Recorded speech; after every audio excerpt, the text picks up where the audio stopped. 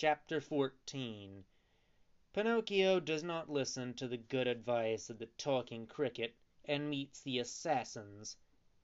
"Really," said Pinocchio to himself as he continued his journey, "how unfortunate we poor boys are!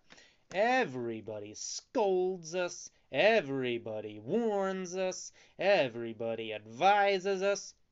When they talk, you would think they are all our fathers, or our schoolmasters, all of them, even the talking cricket.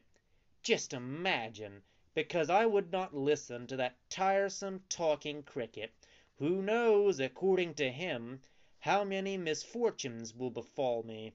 I shall even meet some assassins. Fortunately, I don't believe, and never have believed, in assassins. I am sure that assassins have been invented by fathers to frighten us, so that we should not dare to go out at night. But supposing I should meet them on the road, would I be afraid of them? Certainly not. I should walk straight up to them and say, 'Mr. Assassins, what do you want from me? Just remember that there's no joking with me. You had better be quiet and go about your business.'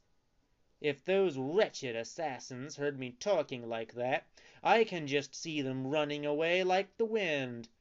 But if, by chance, they didn't run away, I would, and that would be the end of it." Pinocchio would have continued his musings, but at that moment he thought he heard a rustling of leaves behind him. Turning quickly, he saw two frightful black figures wrapped in charcoal sacks leaping towards him on tiptoe, like two spectres. "There they are, for sure," he said to himself, and, not knowing where to hide his gold pieces, he put them in his mouth, under his tongue. Then he tried to run away, but before he could take the first step he felt himself seized by his arms, and heard two horrible cavernous voices cry, "Your money or your life!" Pinocchio, not being able to speak, since the money was in his mouth, made 1,000 bows and gestures to show those masked fellows, whose eyes were visible only through holes in the sacks, that he was a poor puppet and hadn't even a counterfeit farthing in his pocket. "Come, come, less nonsense, and hand over your money," the two brigands cried menacingly. But the puppet made signs with his hands, as if to say, "I haven't any." "Hand over your money, or you are dead," said the taller of the assassins. "Dead," repeated the other.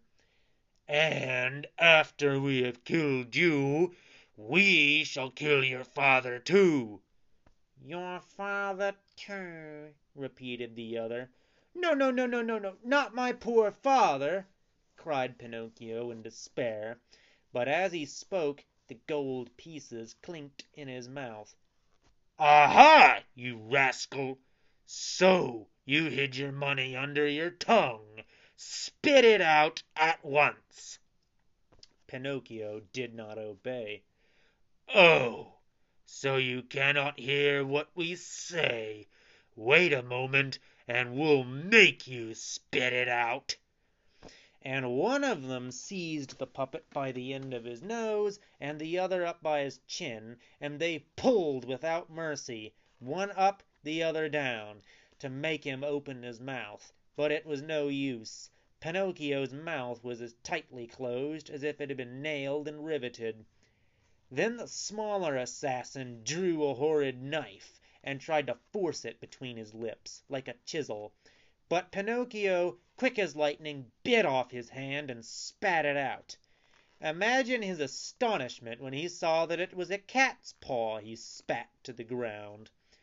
Encouraged by this first victory, using his nails he freed himself from the assassins, and, jumping over the hedge by the roadside, fled across the country. The assassins ran after him like dogs after a hare. The smaller one, who had lost a paw, ran on one leg, though goodness knows how he did it.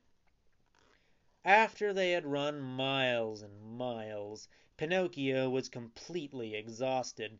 Seeing himself lost, he climbed a very tall pine tree and seated himself on its highest branch.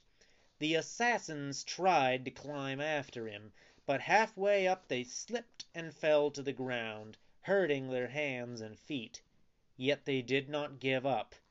They gathered a heap of dry sticks at the foot of the tree and set fire to it. In less than no time the pine started to burn and blazed like a candle in the wind.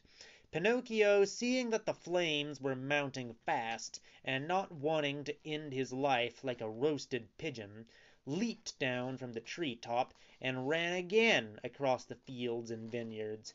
The assassins followed him, running close without seeming a bit tired.